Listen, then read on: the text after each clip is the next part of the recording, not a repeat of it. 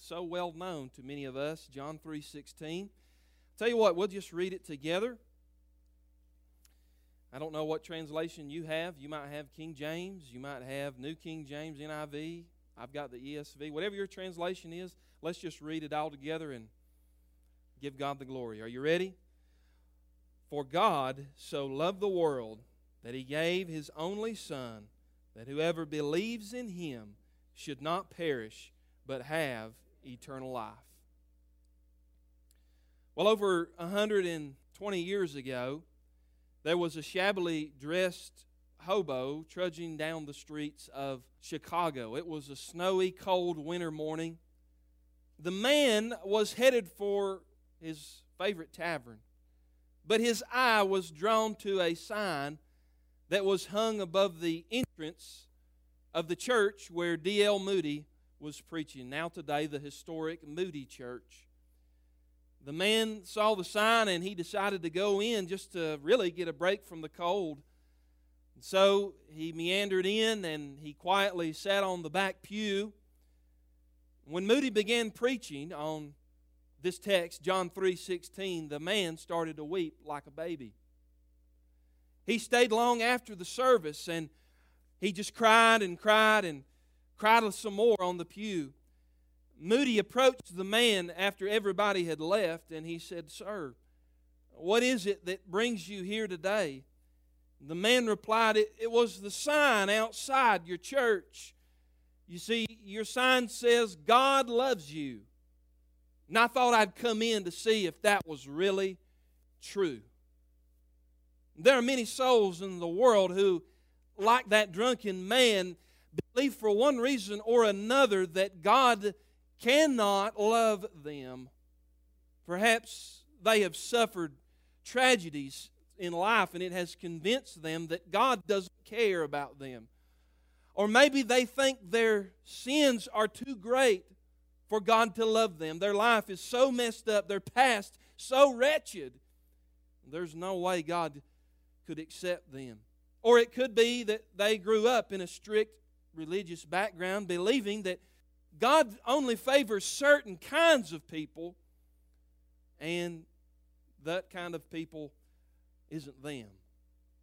So there's no doubt, as we read John 3:16, it has become the most well-known and oft-quoted Bible verse. It appears probably more than any other verse on bumper stickers and T-shirts. And if you're a fan of college football like me, it seems like every time they're kicking a field goal or the extra point, there's somebody in the end zone holding up the sign, John 3:16. And praise God for that witness. But that one verse is so important because it's the gospel message in a nutshell.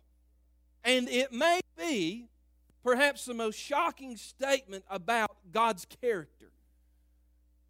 That one verse has done more to soften men's heart and introduce them to Jesus than any other, because it is a timeless message that every heart longs to hear, that I am loved despite my failures and my fears, despite my doubts and my depravity, despite my past and my problems, that God loves me. Max Lucado wrote a whole book on John 3:16, and in that there's a paragraph that I want to quote for you. He says, John 3:16 is brief enough to write on a napkin or memorize in a moment, yet solid enough to weather 2,000 years of storms and questions. If you know nothing of the Bible, start here. If you know everything in the Bible, return here. The words are to Scripture what the Mississippi River is to America, an entryway into the heartland. This verse is an alphabet of grace, a table of contents to the Christian hope, a safety deposit box of gospel jewels. We expect an angry God who punishes the world and forsakes the world, yet we discover that God's love is qualitatively different from ours. When we wondered how much He loved us, Jesus stretched out His arms on a cross, died in our place, and said, "This much." So in today's message, we're going to try and break apart John 3:16, and there's 5 qualities of God's love that I want you to see here today in this greatest of all verses. First off, number one, I want you to notice this morning that God's love is extravagant. God's love is extravagant. And we see that in the very first part of the verse. For God so loved. The first aspect of God's love is that it is uncaused. It's unearned. It's undeserved. And friend, it is unconditional. Human love comes with all kinds of strings attached to it, doesn't it? The world says to us, I love you if you are lovable. I love you if you're good looking. I'll love you if you're intelligent. I'll love you if you're rich or famous or athletic or if you can scratch my back. What can you do for me? I'll love you if, and then we put a condition after that. But worldly love is ultimately self-serving. God's love is extravagant. For God so loved. There's no hidden ifs in the contract, are there? God's love is free. It's unprompted. It's not based on our accomplishments or our ancestry or our age or our achievements. Some of you need to hear that today, that God's love is extravagant toward you. There's nothing we can do today that will make God love us any more or any less than what He has already demonstrated on the cross of Jesus Christ. Even before you were knit together in your mother's womb, He loved you. But it goes even deeper than that. You see, God knows everything about us, all the good, the bad, the ugly, the sin, the shame, the things in our past that we think make us unlovable, and He loves us in spite of those things. That's real love, when somebody knows you warts and all, everything about you that you'd rather hide, and still chooses you. The great preacher of the Victorian era, Charles Spurgeon, told a great story about him taking a trip to a countryside to visit a friend who had built a new barn. And atop that barn was a weather vane that the farmer, had attached. And in wrought iron there it was written, God is love, on top of that barn. Spurgeon asked his friend. He said, sir, what do you mean by putting that scripture on that weather vane? Do you mean that God's love is as changeable as the wind? And the man replied, he said, oh no, preacher, I mean to say that God is love whichever way the wind blows. And that truth should transform every heart, because we live in a world where we base our self-worth on our net worth. We feel approval or validation or even love by how many likes or followers we may get on Twitter or Facebook or whatever social media we're on. We live and die by the labels that people place upon us, and yet our Creator, our Redeemer, has already written over the script of our lives, I love you with an everlasting love.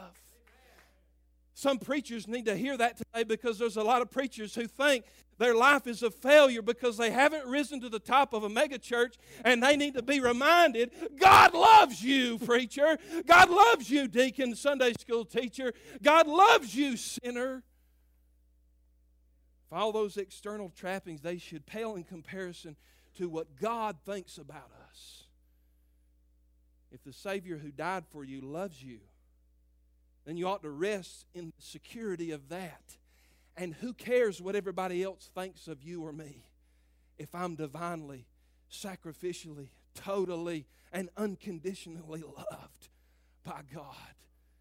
There's God's love in creation. Friend, do you know that He made you to love you? There was love, God's love in the book of Genesis when He petitioned Noah to build that boat, and then He invited everybody who would to get on that boat and escape the wrath that is to come. That's the love of God. The love of God was in Abraham's life when He singled him out of all the sea of humanity to create from him a nation and bring a Redeemer into the world. There was God's love through His people in the Old Testament, in the Passover lamb, and in manna, and in water from the rock. There was the love of God through the prophets as they spoke the Word of God and wrote the Word of God now today that we benefit from as we read and as we preach from. There was love in David's life when he said, I want you to go down there and get Mephibosheth and invite the cripple to come dine at the king, the table's king.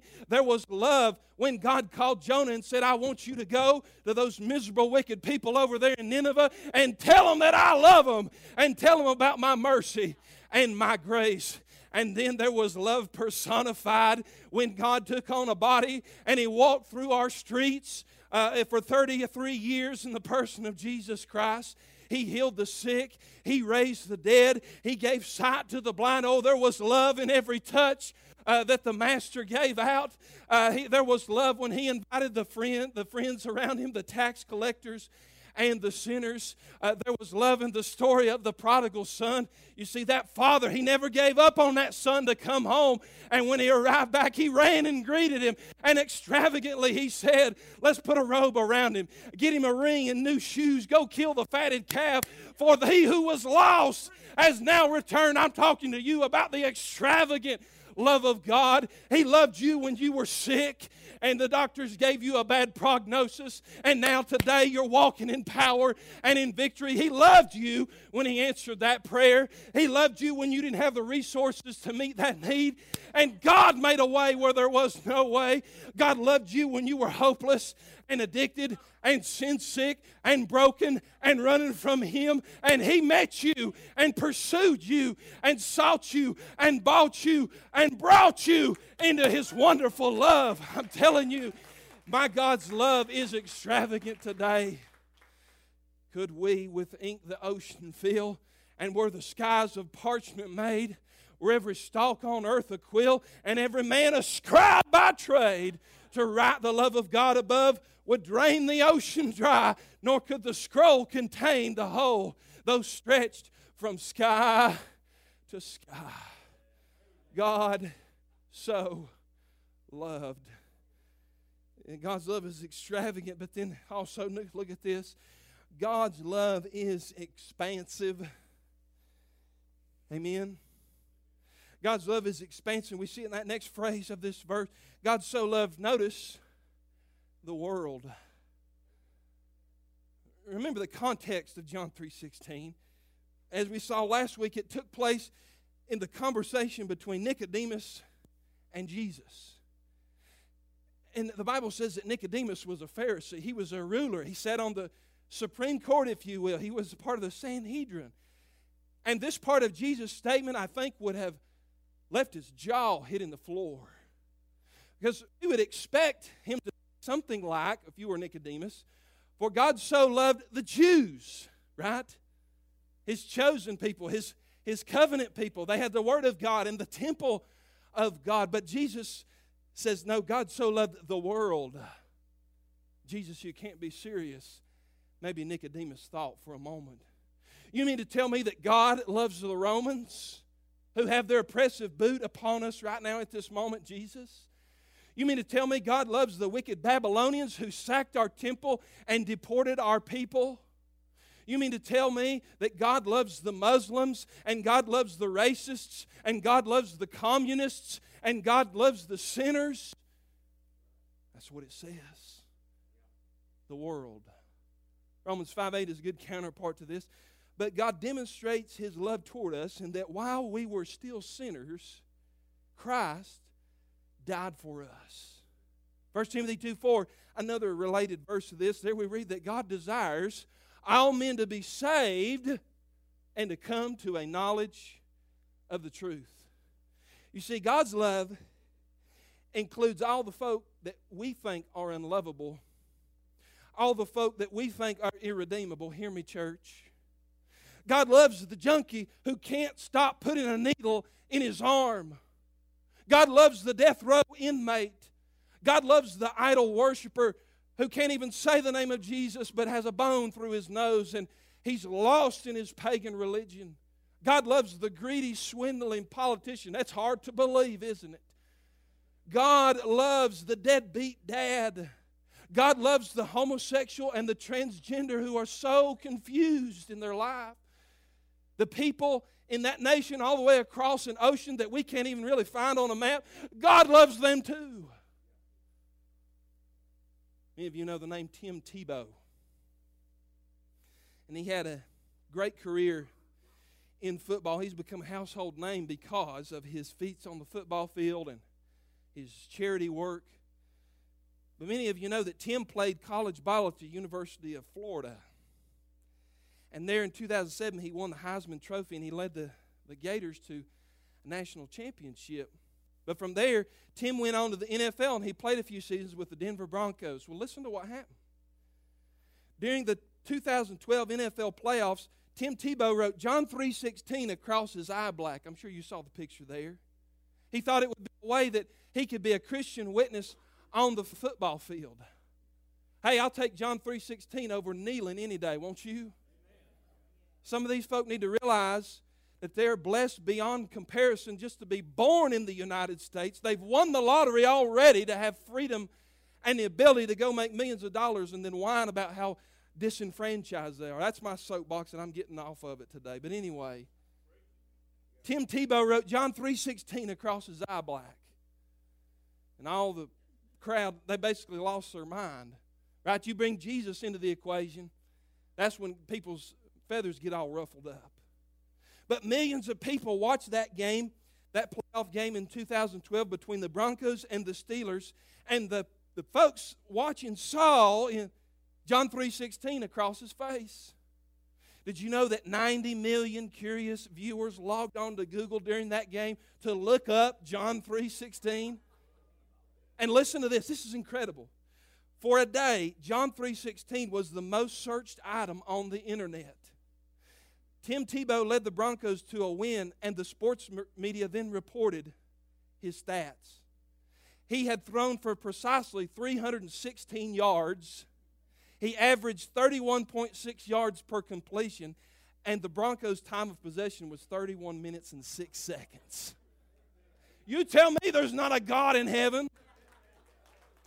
Hey, even God can get glory out of the NFL, amen? One commentator wrote this: we know the Lord moves in mysterious ways, and some think that finding a significance in the QB stats borders on superstition, but it may also show us that God will have His way to use almost any means to tell us how deeply He loves a lost world. Even the words John 3:16 scribbled across the sweaty face of a football player, God can use it. God's love is expansive. God's love is extravagant. Then notice this, number 3, God's love is expensive. That He gave His only begotten Son. I'm a parent of 3. Many of you are parents today. And I could not imagine offering one of my children to die for strangers. To die for people who would cuss them and spit on them and treat them like trash. And yet, God did that. Sometimes we might think, oh, I'm a pretty good person. I'm a loving person. And we may even admire the compassion of a good Samaritan. But none of that comes anywhere close to the immense love that cost God the brutal death of His sinless Son. You think about this. Creation cost God nothing. What did it cost God in Genesis 1:1 to step out on the balcony of nothing and create everything that there is and was? Just a few words, didn't it? And yet redemption, what did it cost Him? It cost God everything. And yet God created knowing that He would have to redeem it all. Now the Greek word that we read there in our text, only begotten, is an interesting word. It's the word monogenes. It means one of a kind. In other words, when God gave His Son, He gave the best. He gave the most unique. He gave the most costly gift possible. Listen to what Paul wrote in a parallel verse, Romans 32. He who did not spare His own Son, but delivered Him up for us all, shall He not with Him also freely give us all things? In other words, God says, look, He already gave you the best, the most expensive, the most lavish, the most precious gift in His Son, and that can't be topped, so He will throw in everything else to the child of God on top of that. My. If our salvation could have been achieved by any other means than the death of God's precious Son, don't you think that God in His infinite power and His great wisdom would have opted for another route? But friend, there was no other way. That's why you can't be good enough. Church attendance isn't good enough. Giving enough money isn't good enough. Having a great heritage and a great family isn't good enough. Good enough isn't good enough. It took the death of God's only Son to make us acceptable and right before a thrice holy God. Our military folks have some inkling of this cost. Listen to this. On July the 1st, 2007, Army Staff Sergeant Travis Akins was running a roadside security checkpoint with a squad of 3 soldiers in Iraq. One vehicle that Sergeant Akins stopped was carrying Iraqi fighters who were armed to the teeth. One of which was a suicide bomber wearing a vest loaded with explosives. In the heat of the moment, Sergeant Akins had to make the ultimate sacrifice to save his men as he noticed that vest of explosives was about to be detonated. So he wrestled the suicide bomber to the ground, fell on top of him, and used his body as a shield to save his other 3 men. Akins died immediately. In 2019, Sergeant Akins was posthumously awarded the military's highest honor, the Medal of Honor. It was given by President Trump in an emotional ceremony, and the citation was accepted by his son. Travis Akins' son, Oliver, here's what he said. He said, "There's nothing that we could say or do that could make up for what my dad did. Because of his sacrifice, 3 men get to live and have families. There is no greater gift. Greater love has no man than he laid down his life for his friends."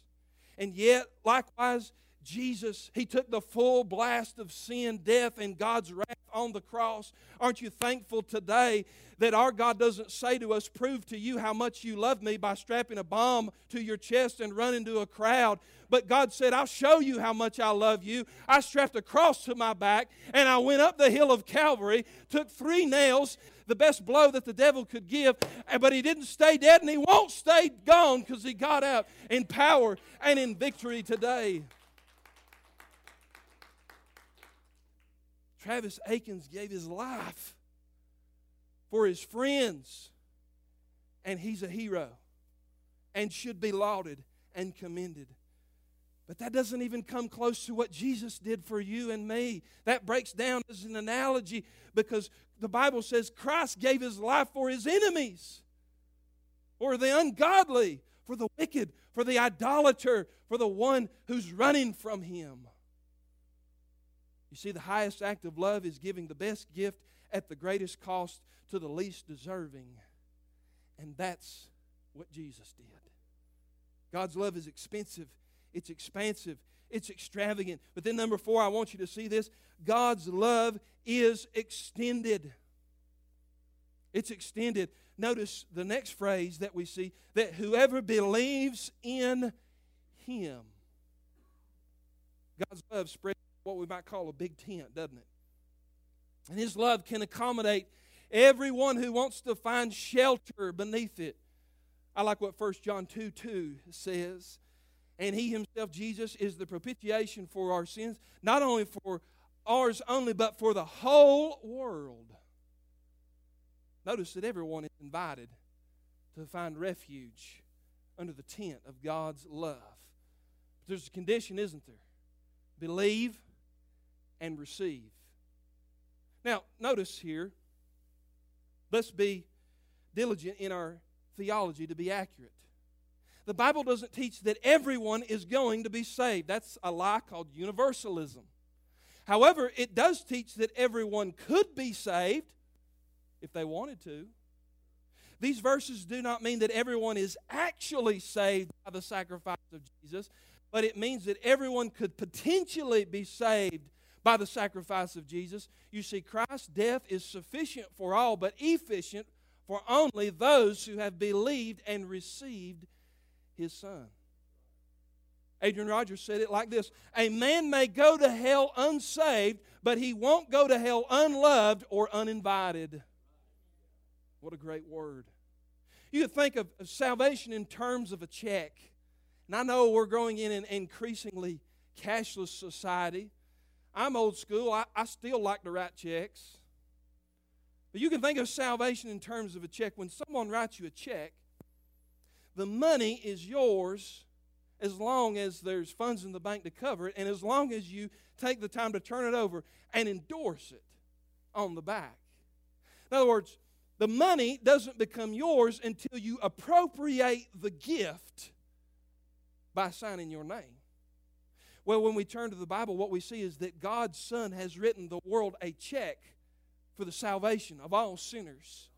The amount of the gift is unlimited. God has enough grace in the spiritual bank account to cover your sin and my sin and the sin of everybody who's ever offended a holy God. But the gift doesn't become yours until you repent and you trust and Jesus becomes your Savior. That's where faith comes in the picture. Notice what the verse says, that whosoever believes, that's faith. Notice this. As Stacy mentioned before our music, God doesn't ask you to get cleaned up before you come to Him. God doesn't ask for you to pray a certain way or belong to a certain church denomination. God doesn't tell you to pray to Virgin Mary. God doesn't tell you to go to a priest or go through the rosary. God doesn't tell you to be baptized first. God doesn't tell you give X amount of dollars to your favorite charity or go through some kind of prescribed ritual where you have to stand on your head in just the right way or face a certain direction or pray how many times a day and abstain from food. God doesn't say any of that. He says just believe. The only requirement of faith, and I'm thankful today for the level ground at the cross.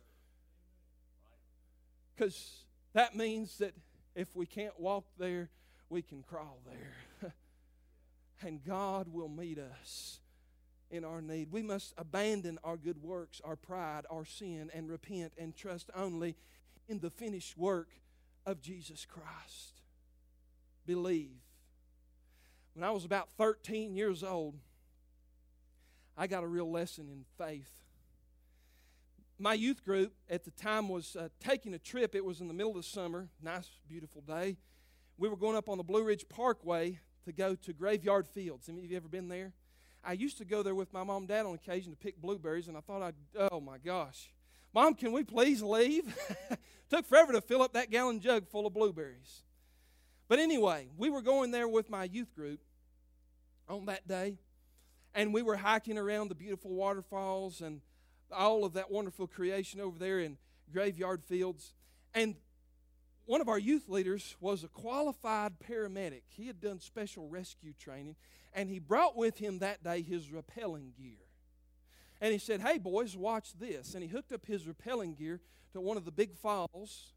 If you've been there, you know what I'm talking about a 50-foot face. He hooked up all of his rappelling gear, and he said, hey, boys, watch this. And he rappelled down that face, that rock face, parallel to that waterfall. And I mean, it was awesome. And we watched him, and this guy was also my Sunday school teacher at the time. He got down to the bottom, and he handed me the equipment. He said, now it's your turn. It was okay to watch you. I don't know about getting up there. But I didn't want to be a chicken. You challenge a 13-year-old boy, right? He's not going to be a chicken around his buddies. So I got up there, up at the top of the waterfall to make my way down, and they handed me that harness, and that thing looked like a diaper. And I thought, my goodness, I may need a diaper by the time all this is over with. But I strapped that thing around me, and I got to the edge of that cliff, and my knees started doing this, and I looked down, and I thought, I can't do this. There's no way. I looked down. The man's name was Ronnie. Ronnie looked back up at me. He said, just let go, Derek. Gravity will do the rest. I said, that's what I'm afraid of. I yelled back down to him. My knees are shaking. My palms are sweaty. I yelled back down to him. I said, Ronnie, what do I do? He said these words, I'll never forget it. He said, trust me. He said, you're tied to me, and I can't let go.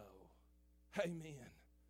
And that's something that I've carried all the way through my life. That's the confidence that we have in the promise of John 3:16. By faith, I'm linked to Jesus Christ, and His love will never let go. By faith, we're bound to Christ with mighty cords of love that cannot even be broken by the power of death.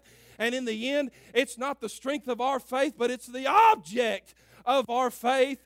Jesus said, I give them eternal life, and the enemy is not able to pluck a single one out of my hand. Friend, it's better to have weak faith in a big God than strong faith in a little God. And we got the biggest one of them all, who conquered death, hell, and the grave. And if He said, you'll get to the other side, you shall not perish, just hold on. And when you feel like letting go, He'll hold on to you and see you to the other side. God's love is extended, it's expensive, it's expansive, it's extravagant. And then lastly today, God's love is eternal. God's love is eternal. Look what the last part of this verse says.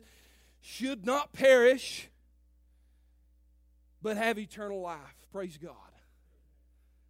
Aren't you glad for the child of God? Listen to me.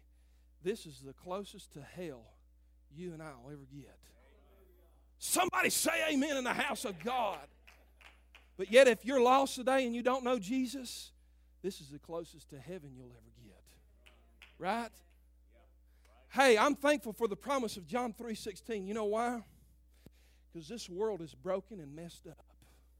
If anything 2020 and up to the present has taught us is this. You've got to be living for something else beyond the horizon of this world. Because in a moment, your freedoms can be taken away. In a moment, your government can betray you. In a moment, your money, your bank can be shut down if the powers that be decide to do that. In a moment, everything can be turned upside down. The economy can tank. The store shelves can be empty. The inflation can go sky high. In a moment, everything that we've built our lives upon is like quicksand. It can fall apart. But Jesus says, I've got a promise for you, child of God. Things may get dark down here. Things may get evil down here. But you hold on to this promise. There's a brighter day. There's a glory land beyond the horizon of this world. There's an unclouded day. There's a heaven. There's an eternal life. There's a resurrection body to live for. There's an accolade that I want to hear one day. Well done, good and faithful servant. There's a trumpet that's yet to be blasted. There's a cry yet to be given. Come up hither. I want to meet Him in the air. I want to trade this body for a new one. I want to see Him high and lifted up. I want to be there when we toss crowns at His feet. I've got hope today. Yes, the world is messed up. No, they don't have any answers in the halls of politics. No, the academicians don't have the answers, but I do right here in John 3:16. God says He has so loved the world that He gave His Son. What an amazing story. It begins with God who has no beginning and no ending, and it concludes with a life that has no ending. But there's bad news right beside the good news, isn't there? That word perish in the verse, it doesn't mean to be annihilated, like to cease to exist. There's some people that think that when you die, you're just snuffed out of existence like a cockroach. But what this refers to is the second death, the eternal condemnation that awaits those who reject God's love. You know, one of the worst pains in the world is unrequited love. When you hope that somebody would love you back. You see, to love is to make yourself open to rejection, isn't it? God doesn't force anybody to love Him. In fact, forced love is a contradiction. But God gives each man and each woman the choice to receive His love, to reject it. Imagine how God feels when His love, paid for and demonstrated by the death of His Son, is rejected by somebody who says, I'll go my own way. You think God knows something about unrequited love? This is one reason why hell must exist. Because God will not force Himself on anyone. And therefore He has to have an alternative for people who do not wish to be in the presence of a loving God. But God's love is amazing on every dimension. One thing it cannot be is coercive. He makes the first move toward us, but we have to also make a move toward Him in faith. Apostle Paul was transformed by the amazing love of God on the road of Damascus, and in Ephesians 3:17 he said that Christ may dwell in your hearts through faith, that you, being rooted and grounded in love, may be able to comprehend with all the saints what is the width and the length and the depth and the height, to know the love of Christ which passes all knowledge, that you may be filled with all the fullness of God. It's been said that God's love is wide enough to encompass all of mankind, long enough to last all eternity, deep enough to reach down to the lowest sinner, and high enough to exalt him to the highest heaven. As we close today, I want to tell you this story. One of the church's beloved hymns is titled Room at the Cross. I don't know if you know the story behind this hymn, but it's so interesting. The hymn's composer was a traveling evangelist, this fellow right here named Ira Stanfield. 1946, he was preaching at a revival in Kansas City, Missouri. During the evening service, Stanfield was going to play several hymns that people had been requesting. And earlier that day, several of these had been written on slips of paper, and then he put them in his pocket. He didn't get to all of them in that service, but that night, his hotel room, emptied out his pockets, and he noticed that written on one of the scraps of paper was this phrase: "Is there room at the cross?" ? The preacher thought to himself, I don't think that hymn has been written yet. And yet, like a flash of brilliance, the Holy Spirit moved upon him to sit down and take pen to a piece of napkin, and he began to scribble out these words. Sometime after he put the words and the music together, he was at another revival meeting, and he felt like it was the time to play this new song. He said it was a steamy summer evening, and the country church had all the windows and doors open. As Room at the Cross was being sung, a young man was walking by the church. The man was depressed, and he had decided he was going to go end his life and throw himself over the bridge into a river nearby. When the man walked by the church, he stopped and he listened to the singing through those open windows and doors. There's room at the cross for you. Though millions have come, there's still room for one. There's room at the cross for you. And this man, he stood out there kind of like a crossroads in his life. He heard the sweet singing coming from that church, but then he had all the problems ahead of him. He was going to go into his life, and he said he did an about face, and he just was drawn inside that church. The altar was full. There was people coming to the altar. There was tears being shed, and this young man walked down, and he grabbed the hand of Ira Stanfield, and he said, I heard you singing from the outside, and I just want to know, is there still room for one more? And Ira Stanfield said after that moment, he knew that God had given him a song. Friend, I want you to know today there's still room at an old rugged cross. As we stand and as our musicians are coming, hey, I don't know what the great need of your life is right now, but your greatest need is Jesus Christ. I don't know your heart. I don't know your walk with the Lord. I don't know where you are, but maybe God has said something in this time. Maybe God has spoke to you through this precious verse and showed you your need for Jesus Christ. Our altar is going to be open. We're going to be singing the words of that song, Room at the Cross. And if anybody needs to come forward and receive Jesus Christ as your Lord and Savior, hey, we'd like to give you the opportunity to do that. But our altar is also going to be open for anybody who needs to pray, anybody who's burdened for somebody that's lost, anybody who's got a need in your life and you just need somebody to support you and encourage you. I've got friends down here who'll be willing to pray with you and pray for you. Let's listen to what God is saying to our hearts today. As Preston leads us, let's sing.